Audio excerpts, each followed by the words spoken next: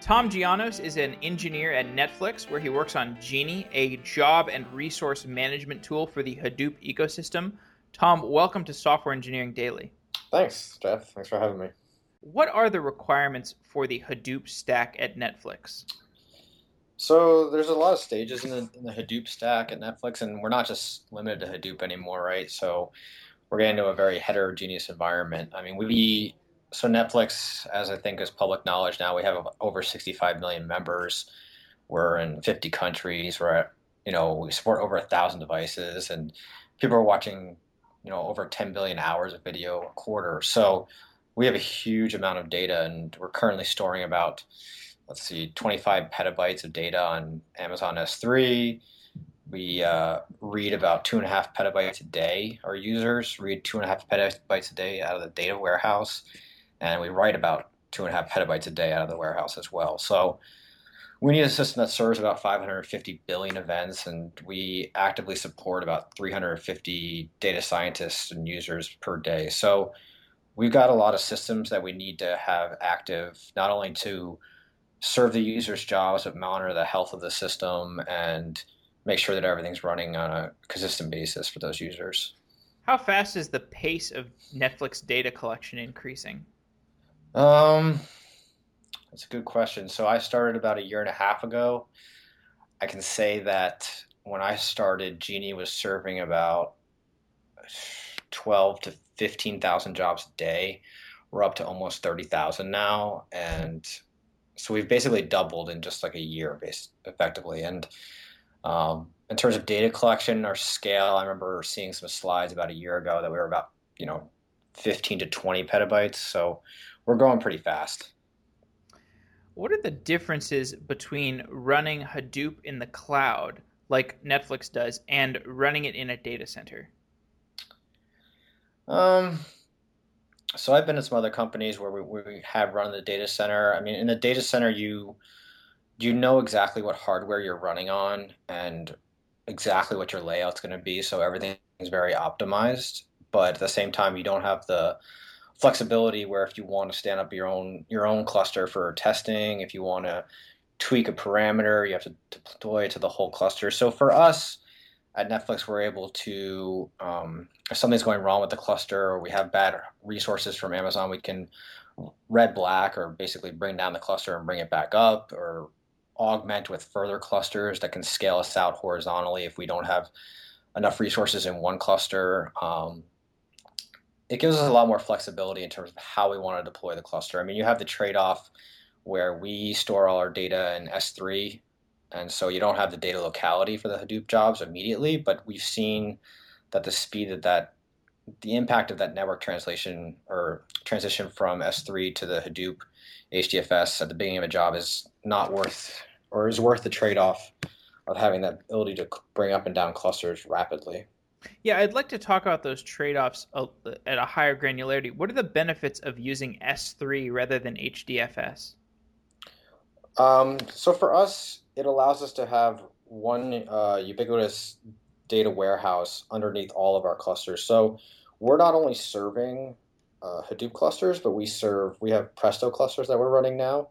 Um, we could have Spark clusters, but currently we run Spark on Yarn within our Hadoop clusters. But it allows us to run all these systems on top of the same data warehouse. Whereas if we were just running an HDFS, we'd have to write a lot of systems to pull that data out of the HDFS, copy it over to a new HDFS every time we wanted to start a new cluster, and all that mirroring and syncing.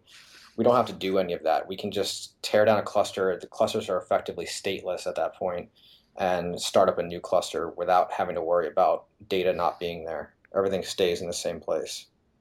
Is there a speed cost to using S3 over HDFS? Like I mentioned, before my time was when this decision was made at Netflix, but Mm. there were some tests done in terms of the overall performance, and in terms of the overall speed that a MapReduce, Pig, Hive, whatever job runs, the speed to get the data from S3, especially because we're using EMR, like it's all in their backplane, it's pretty fast. So there's not the cost benefit analysis there is that the cost of that speed of getting the data into HDFS to launch the jobs is not that bad relative to the benefit we get from being able to launch clusters dynamically like that. Hmm. How big is the financial cost of using S3? Um, I can't really comment on that. I'm not privy to the Ah, to the okay. contractual details that we have, so I can't really comment too much on that side of things. I know that we haven't seen anything in terms of a cost hit. In fact, it's probably a little bit better because if you Hmm. think about it, we don't have to scale our HDFS resources out to big enough to store our entire warehouse. It only needs to store whatever's being run at any given time in a Hadoop cluster. So we can keep our Hadoop nodes a little bit, our Hadoop clusters a little more compressed than we need to not just store data. We only need the computational resources. It's interesting. Many of the Hadoop clusters that get spun up at Netflix are transient. Can you describe a transient cluster? Right. So, I mean, at other companies, especially if you have a data center, you're going to have, your production cluster, you're going to have your test cluster, and they're just going to be there for forever, right? For us, a transient cluster, it doesn't mean that it just comes up and runs one job and shuts down. I know that's a very big EMR use case, but for us, transient means that we will run it for a period of time, but we don't have uh, a dedicated production cluster necessarily. We can have a few production clusters. Usually we have one, but there's times when we scale up bonus production clusters and submit production jobs to those clusters. When we shut them down, we don't need them anymore. If people are doing some sort of specific use case or testing, we bring up clusters. Most of us as developers have our own clusters that we're tweaking or testing something with, so we'll just stand up a cluster and shut it down within a day.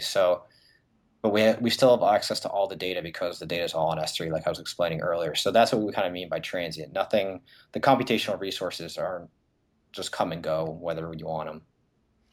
Does transients refer at all to the fact that cloud resources may go down at any time?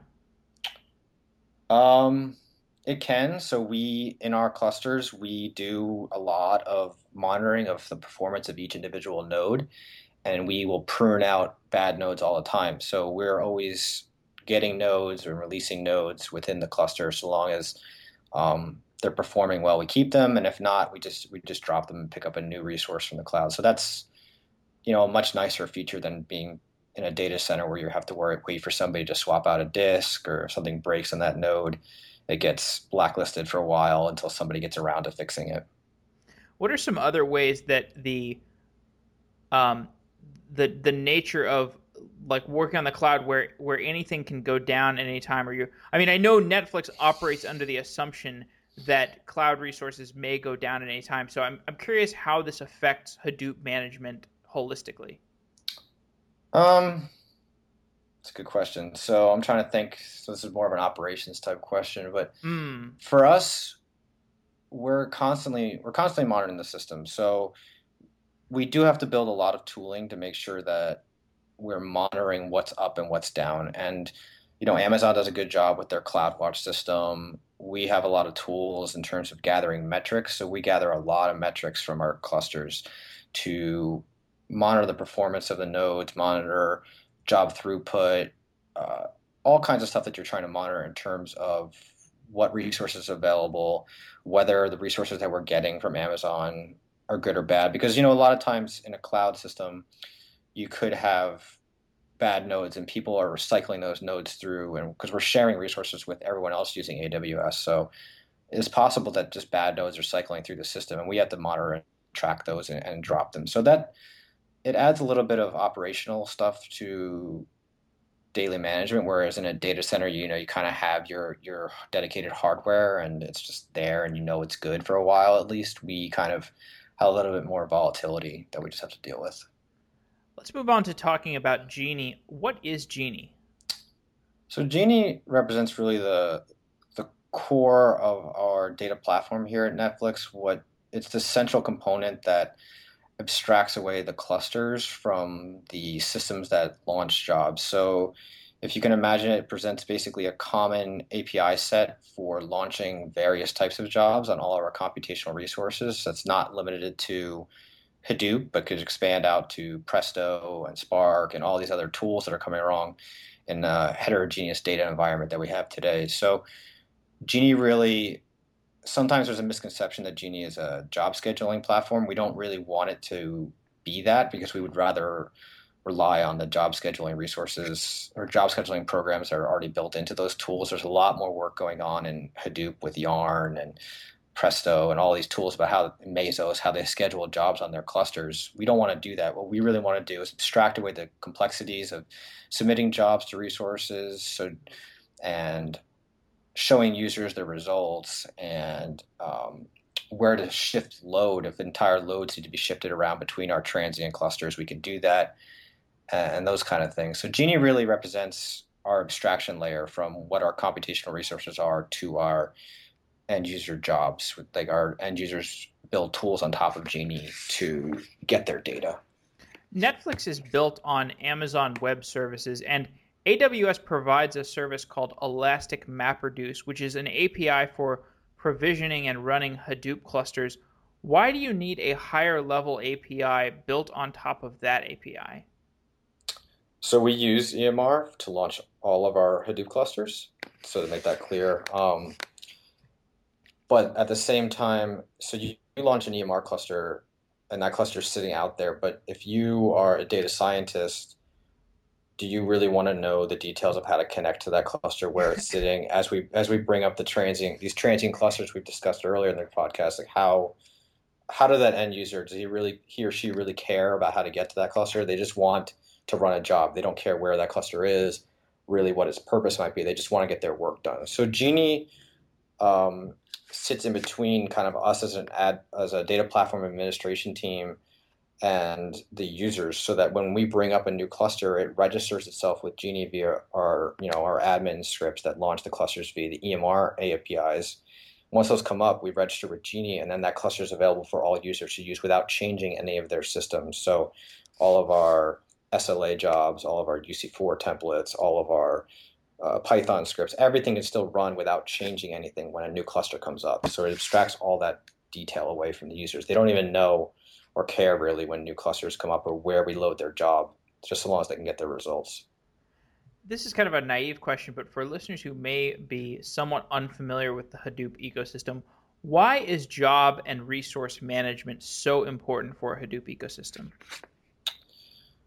Well, resource management is obviously important for any system to make the best usage of what resources you have. So, um, on a Hadoop ecosystem, you're going to have various jobs that are doing various things, and you want to get the best allocation of resources for those jobs, especially in a multi-tenant cluster like what we run. We're going to have people running Spark, we're going to have people running Pig, we're going to have people running Hive.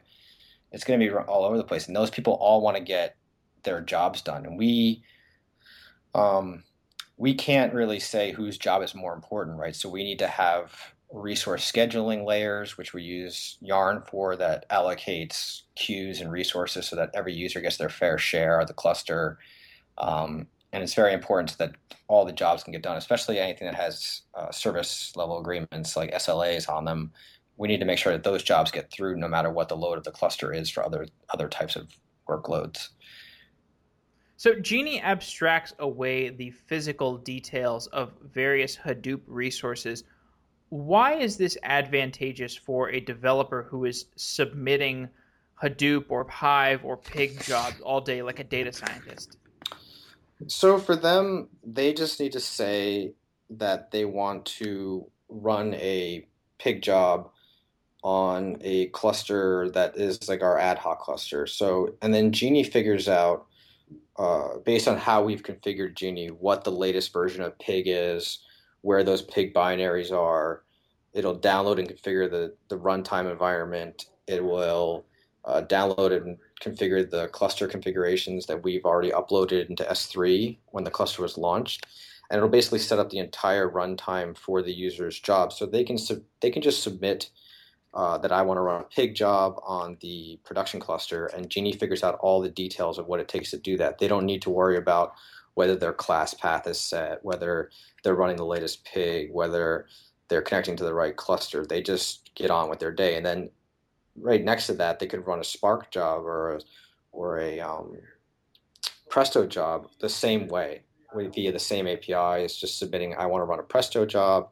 Here's my query, and Genie go take care of the details and then give me my results. So Genie writes out all the results in a common format. The users know exactly what to look for in their result directory, and they don't have to worry about trying to figure out a new tool for every new system that comes along. When a new tool comes along, like when we developed or we want users wanted to use what's it called, Scoop or Druid, those kind of tools, we were able to just add them to Genie and they could go on with their days exactly how they did before with all the other tools that already existed within our infrastructure. Why is Genie useful for the administrators who are managing these Hadoop clusters? So one of the main advantages for us for Genie is that we basically, a lot of people develop, right? Like you do log into a gateway machine where clients and all the stuff is configured for various clusters. And we do have that use case, but for us, mostly it helps us to have Genie because we can horizontally scale out effectively gateways because each Genie node is effectively a gateway onto all of our clusters. And what we can do then is Genie can act as a single repository of all the configuration information for our clusters, all the commands or applications we support on those clusters. And we can leverage all of that to um, create a common environment across all of these systems. So everyone that wants to know what clusters are configured can query Genie. Everyone that wants to know what commands are configured can query Genie. If we want to set up a hard gateway, they can download the configurations from Genie at runtime. So everything is synced up, and we know exactly where to go to get the source of truth information for our entire platform. So does Genie manage the queuing of different jobs?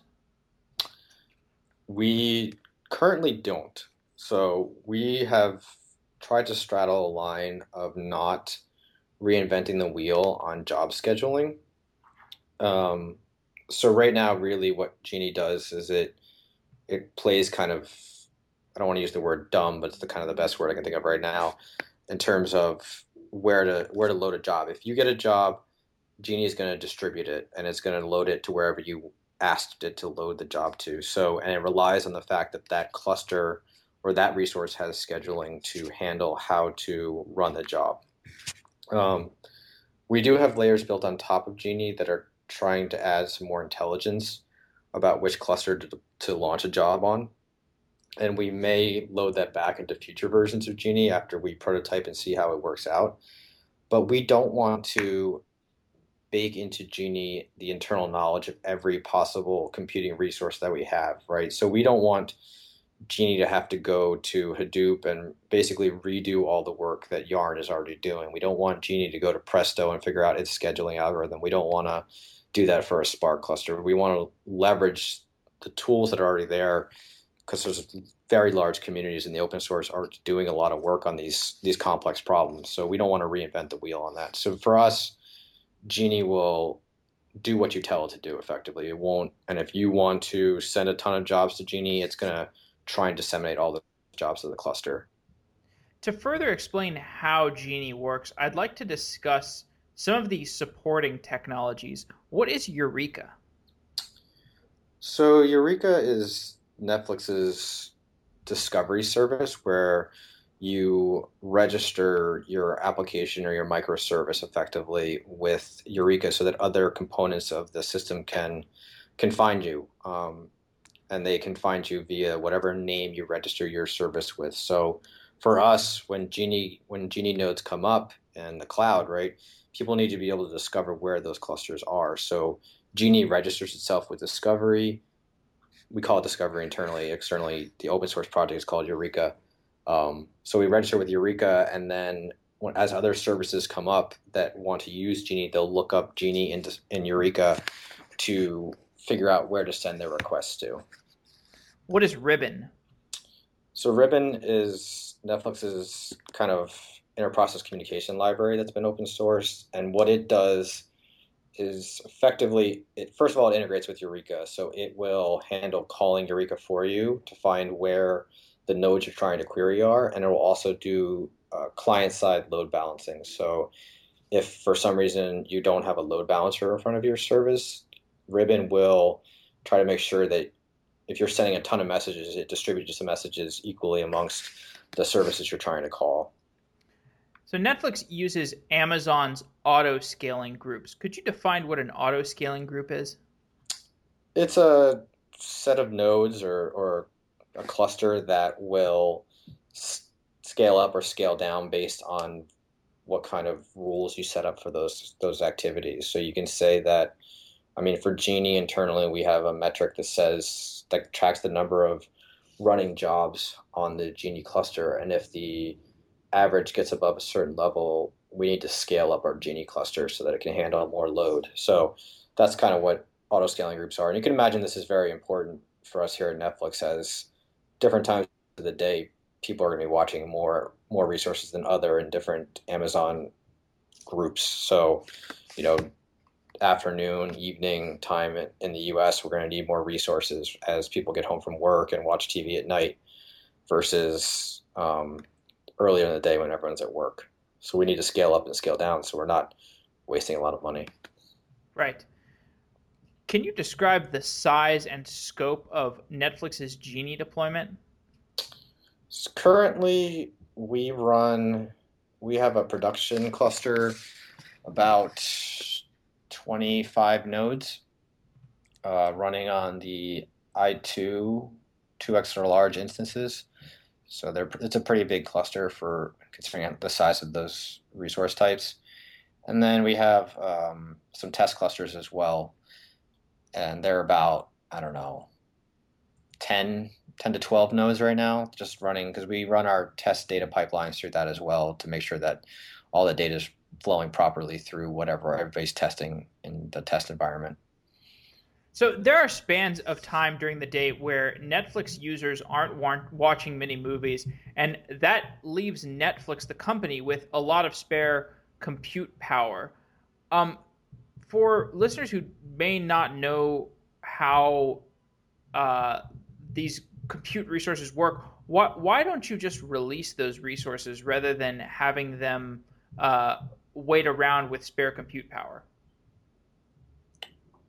Um, well, I think we do release a lot of the resources, depending on which services you're talking about. People release them back into the resource pools. So some of our resources are reserved, and that means we basically Netflix has a contract with Amazon to get a certain number of instances Mm. at any given time, so that we always know we have enough to meet our minimum capacity. And if those aren't being used, they're released back into the Netflix pool, and other services can get them. So the data on the data platform team, we leverage this because what we'll do is during the trough hours for viewing, we will scale up our computational resources to catch up on batch processing jobs that we want to run.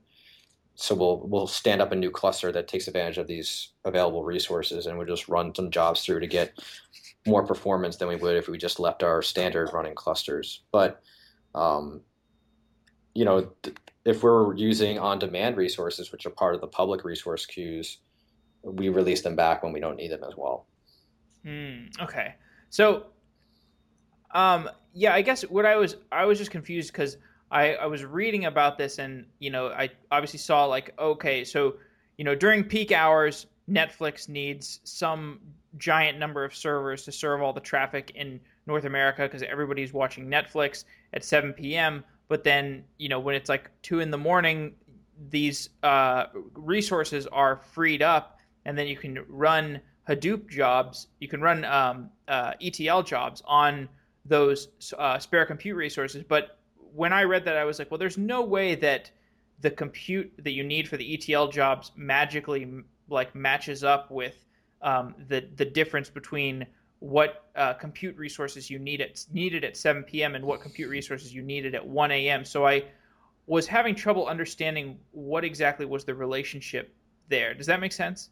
Um, it does. So there's systems and tools in place that uh, tell us what resources are available at any given time, and we can launch clusters based on those sizes. So we'll say, can we launch a cluster with 500s of these nodes, are they available in our account? And if we can't, we'll scale up to what size we need, or what we can get, and then we run jobs. And thanks to Genie, what can happen basically is jobs can be submitted with certain tags on them, and once those resources are or not available, they can fall back to other clusters that we've already tagged with those same tags. So let's say um, we want to run an SLA job. Well, we can tag our production cluster with I can run SLA jobs, and then we can tag this ad hoc cluster that comes up with this extra load with I can run SLA jobs, and jobs will get submitted to both of those. But when the other cluster goes down, when viewing needs more resources again, those jobs will the new submitted jobs that say that will get shifted back onto the original prod cluster without the users having to change anything on their side. So that's one of the things that Genie is there to help maintain, and one of the original reasons that it was developed. Mm. So you've referenced these different types of clusters that Netflix has for its Hadoop jobs. There are SLA clusters, and there are ad hoc workloads, and there are other types. Can you explain why these different categories of clusters exist?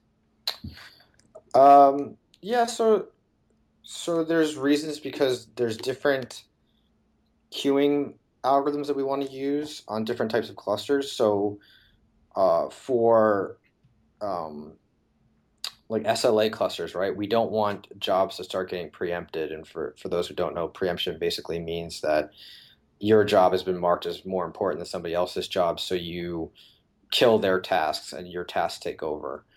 Um, so on our SLA cluster, we don't want that happening because all the jobs are pretty important. So we very strictly set out what the queues are and what their balances are, and we control what jobs go into those queues. Whereas on the ad hoc cluster, every user gets basically a fair share, and if somebody's not getting their fair share, they can fairly preempt somebody else to say, I'm not getting my fair share right now, and I need to do my work. So you're doing more work than you really, need to be doing, and I'll take that, I'll preempt you and get some resources, and you'll just have to do your work a little bit slower. So there's a different use case there, and but what we're finding as we go along now is that, SLA and ETL kind of has peak and trough hours as well, and so does um, the ad hoc use cases, which basically usually offset, right? So the peak hours of SLA jobs and ETL is usually during the night when after we're doing like a nightly batch to get yesterday's data all transformed and ready for people to query. And then during the day, people are going to be doing their ad hoc work for the data scientists. So there's a load balancing that can go on there where you can shift jobs to various clusters during the day and night. So our ETL at night, we can shift that load onto the query cluster because there's not many users doing work at 3 in the morning. Whereas during the day, there's not much ETL going on, so our users can take advantage of some of the resources over on the other cluster, if that makes sense. Yeah, so a quote from the original blog post about Genie reads that end users simply want to run their Hadoop, Hive, or Pig jobs, and very few of them are actually interested in launching their own clusters. And maybe this is a question you can't answer, but what types of users actually do want to launch their own clusters? We really don't have, off the top of my head, people that I can think of that do launch their own clusters right now. Outside of our, the real engineers working on the core products, getting Presto or Hadoop or them out. The data scientists really just want to run their own thing, and they rely on us to launch. If they do have a use case that they need or that a team needs to get something done, they'll come to us to launch the resources. I don't think there's anyone that I know of from the data scientist organization that's really running their own personal clusters. So I can't really give you a reason why they would, because it's just more trouble than they probably want to get into. And we have, the expertise and experience to deal with it much better. What is a bonus cluster? He's taking this all from the Genie One blog post. Not all from the GD1 blog post. Yeah, this is all from before my time. Okay, so But I read that, I was like, what the heck is this thing? yeah, a bonus cluster. So that's basically what I was explaining earlier in terms of when product is giving up their resources in the middle of the night when no one's using it. That's what we're taking, and we called them bonus clusters just because they would Okay. pop up and pop down. We don't. Okay. we just called it bonus because it was like, yay, bonus, extra. I get it. Okay, so now this makes a lot more sense. Okay, so Genie is a RESTful API, and I promise we will get into Genie 2.0. That's okay. Genie is a RESTful API for submitting Hadoop jobs without installing a Hadoop client. So for people who are maybe lost at this point, um, what are some of the advantages for exposing a RESTful API for Hadoop jobs?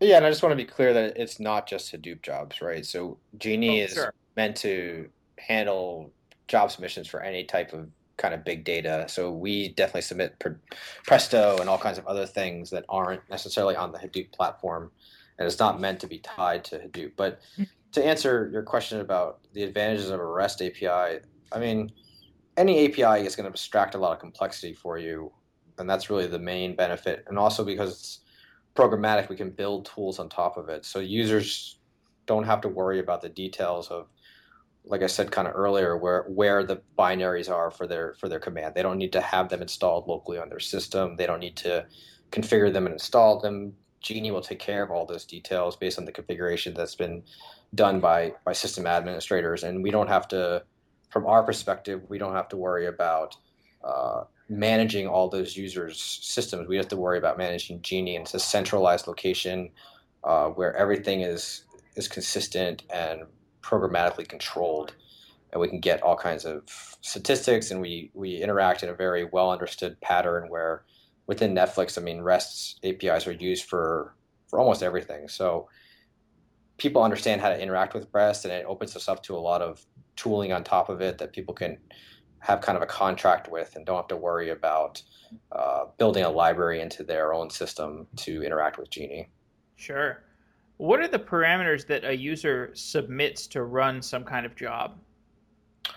So usually they'll submit kind of a either a query file as an attachment to Genie or a command line arguments, and they'll tell us where their file dependencies are. So if they want to upload a whole bunch of things to S3, Genie will download those file dependencies for various pig scripts. Let's say if you have 10 pig scripts, you can say I want to run these pig scripts in this order, and the job will run.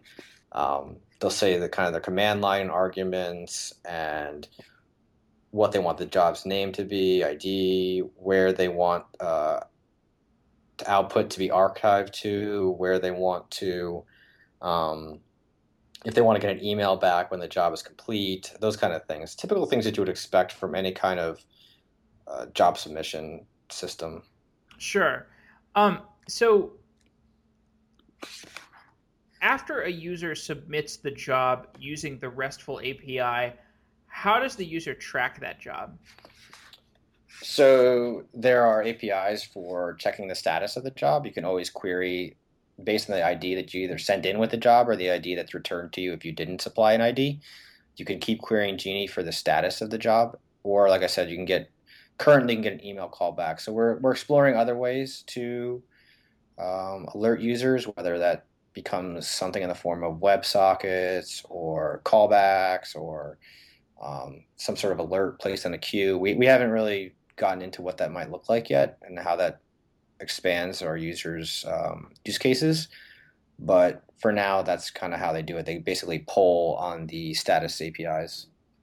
So Netflix is a customer of various big data services like AWS, and I think you're still a customer of Teradata, if I'm Mm. correct. Yep. Um, I mean, we've talked about the advantages from the developer standpoint of adding this API. I'm also kind of curious if there's an added degree of business flexibility when you add this API, because it seems like the developers and the code would be even abstracted further away from needing to touch whatever specific big data service is being interfaced with under the hood. Is that correct? Yeah, absolutely. I mean, so everything is really abstracted in terms of what is being run underneath the hood. As I've said earlier, like we could swap out which version of Pig you're using. We could swap out which version of Teradata is running, and people don't need to change their job submission because they're still submitting to the same API. Um, we don't have to worry about whether the user needs to install new binaries, whether the command parameters change, because Genie can handle that internally about what needs to be done in order to run a job on each of the systems. So, for instance, when we stood up Presto last year, we didn't have to change how users were submitting jobs. They could submit them pretty much the same way they were submitting Hadoop jobs, and it would just run. So they didn't need to worry about what the underlying system really took as an argument or how to communicate with that underlying system. The Genie was taking care of that, and the clients that Genie were using for each of those individual systems were configured by us as administrators and that kind of stuff. So Genie 1.0 was created in 2013 and Genie 2.0 was announced about a year later. What were the constraints of Genie 1.0? So Genie 1, um, again, kind of before my time, I came on after the start of Genie 2 had already been done. Kind of, they were starting designing Genie 2. Sure. But at the time, the entire big data ecosystem was undergoing massive changes and still is. But it was really it's a transition time between Hadoop 1 and Hadoop 2 was kind of the main impetus there. And as a lot of people who know big data know, like that brought about Yarn and being able to run a lot of different kinds of applications on a Hadoop cluster that weren't just based around the MapReduce paradigm. And so Genie 1 was really limited to being able to run Hadoop, Hive, and Pig jobs, which were really the kind of the main things that would run on a Hadoop 1 system. But when we came to Hadoop 2, we needed the ability to kind of be more flexible because Hadoop was much more flexible. It could run, in addition to Hadoop, to Hive, Pig, and Hadoop, it would run, things on Tez. It could run Druid. It could run Scoop. It could run Spark. All these Yarn applications now. We needed the ability to flexibly respond to what users wanted to do and be able to add things to our system without rewriting this system, which is what would have had to happen in Genie 1, where if we wanted to add a new type of command or application, we would have to rewrite the system. Whereas with Genie 2, our goal was to kind of decouple that implementation from what is available so that things became abstracted behind the ideas of commands and applications where you would configure an application, say Hive, and it would say, okay, I'll download the Hive binaries, I'll configure them, and then run this command on top of those binaries. Or I'll configure a Scoop application, and it'll download the Scoop application and run a Scoop command without you having to rewrite all the code. As long as you were running an Yarn application, Genie knew how to interact with the system and work with it. So that was kind of really what we were doing. And we just, like any first generation system, or everybody who's developed software kind of knows that the first cut you take of something is always issues you find with it. And there was just various static things we wanted to clean up. And now we're seeing the same thing with Genie 2, where we're kind of looking at it, what do we want to do going forward, and that kind of stuff. And you've mentioned Presto a couple times. We did an episode about Presto, so if the listeners are curious about that, they can listen back to that. But as an example of things that are accessible by Genie, how does Presto interface with Genie? So Presto doesn't interface with Genie. Genie interfaces with Presto, right? So Presto has no idea that Genie's there or that it's submitting the jobs. Right, sure.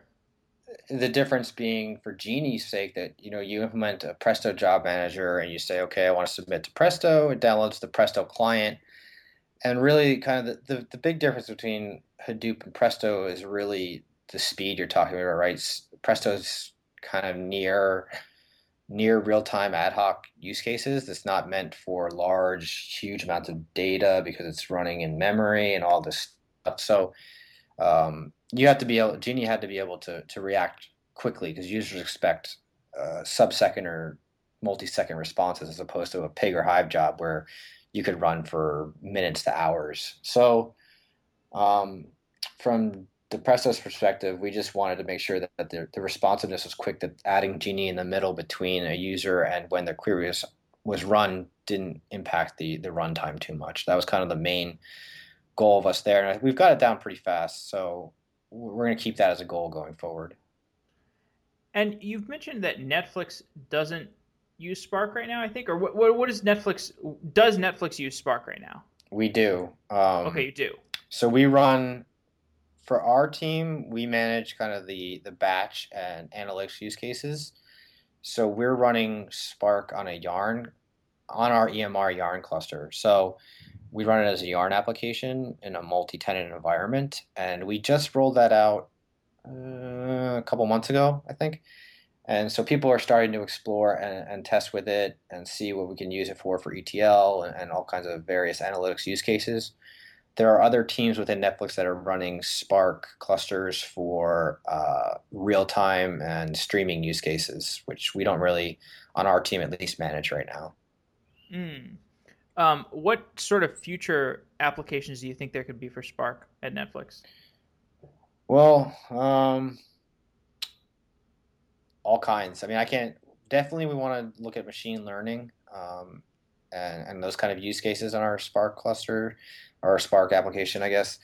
And we're looking at transferring our ETL off of Pig onto Spark and seeing how that performs. I think that's one of the bigger use cases because Pig support is not as good as it once was, and Spark has got a big, huge open source movement. So there's a lot of momentum there that we can take advantage of and leverage here internally. So I think it's just kind of the next evolution of what our ETL pipeline might look like and some of our machine learning and algorithmic use cases that our users are doing. So there's been a lot of work around um, sort of leveraging containers and technologies like Kubernetes and Mesos and Docker Swarm. Um, how does the development of these types of technologies affect how you approached Genie 2.0? So those have kind of emerged, I guess, either at the same time or a little bit after when we were doing Genie 2. Um, we're definitely for Genie 3 kind of looking at splitting off. So right now in Genie 2, the job execution and the web tier kind of sit on the same node. And so we're definitely looking at splitting that apart so that the worker kind of paradigm can be like the service can take in the request and the worker can be split off onto some sort of resource. And we're definitely looking at a Docker kind of solution where we can stand up a Docker container on a Mesos cluster or on Amazon ECS or something to that effect where we can just have a nice small compact service layer farming out jobs to a resource control. So we're definitely looking at that because we want to take advantage of kind of the resource controls that Docker and those kind of containers give you, where you can say, I want, two X CPU and Y memory for my job.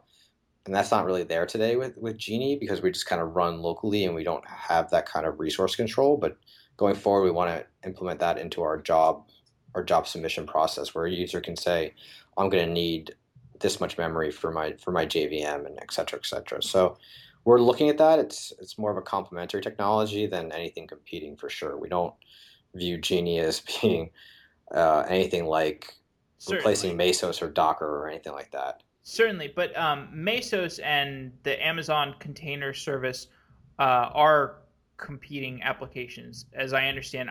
I'm curious if you have looked at the trade-offs between these different types of services.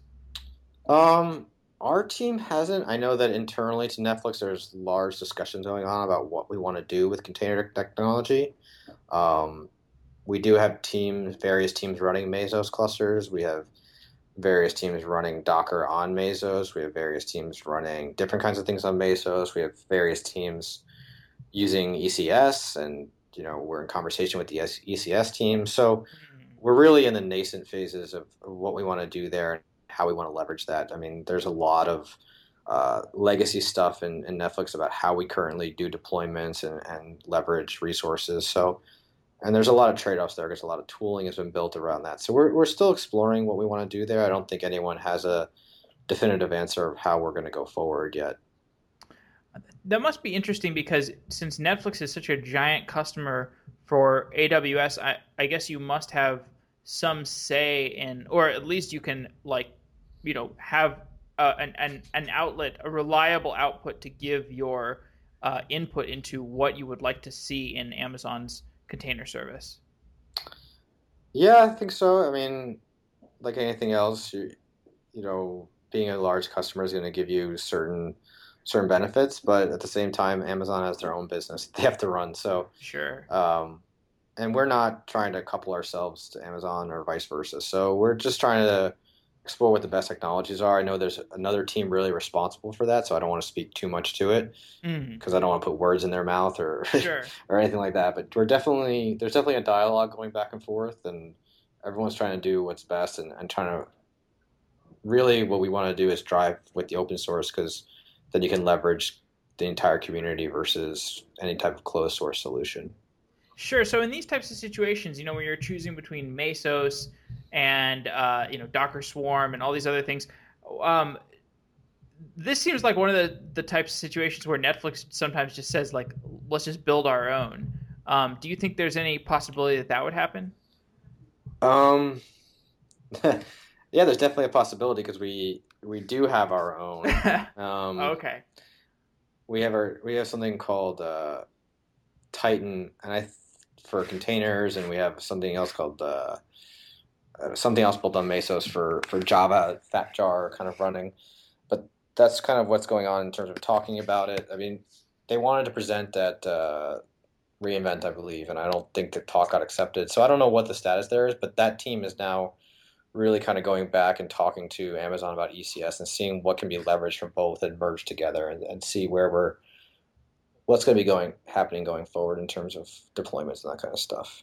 How good are the like? How good does when you add containers to the mix, like when you replace a model of using VMs versus and with using containers, like how much better is the resource allocation? Like, do you know any benchmarks or uh, Um, I don't have any benchmarks personally.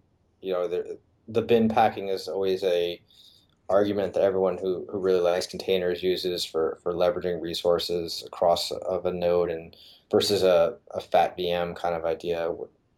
But there's arguments both ways in terms of security and all kinds of things that everyone's trying to look into. I don't have any benchmarks to give you though in terms of mm, what we're looking towards for ubiquity with what we have today versus what kind of advantages we want going forward. I think that every team, especially, has their own metrics for what they're looking at to get out of a certain service. Some teams are just caring about making deployments easier for developers, and that's really where a Docker container is kind of advantageous because it's very lightweight versus having to create an entire VM just to test out a small feature. what were the API changes that got made in the second version of Genie? Uh, there was a ton of changes. I mean, we tried to make the API much more proper RESTful, so describing resources as opposed to sending kind of more RPC type calls. And then it really was driven by the data model changes where in the first time we just really kind of had jobs and clusters, but then in Genie 2, we really introduced the idea of a command and an application into the data model. And so doing that really changed what API sets. You needed to be able to do typical CRUD operations on all of those resources, as well as link them together. So you would want to link various commands to which clusters supported them, because we really want to control what runs where. So like for now, at least, for example, we don't link our Spark commands to our SLA cluster because we don't really have a use case for that right now. All of our Spark stuff is just ad hoc. So we don't link that in Genie and we just let that kind of run. Um, and versus in Genie 1, you couldn't do anything like that. So we're really kind of, the API changes there really were focused around supporting the data model, supporting the use cases that we had for configuration and execution. The job execution API really didn't change too much because you were still submitting a job. So that really kind of stays structurally sound. It was more the payload that you sent to the API changed because you had to add different parameters to get your job to run. So you mentioned that you're working on Genie 3.0 right now. What kinds of things are you focusing on in Genie 3.0? It's an excellent question. I'd refer mostly to the people to look at the GitHub. repository because we're really deep into it in terms of designing what we want to do for the next iteration. But for Genie 2, we really focused on the data model and the API changes. And I think one thing we didn't really focus on too much was the job execution layer because that worked pretty well in terms of how it actually went about launching a job.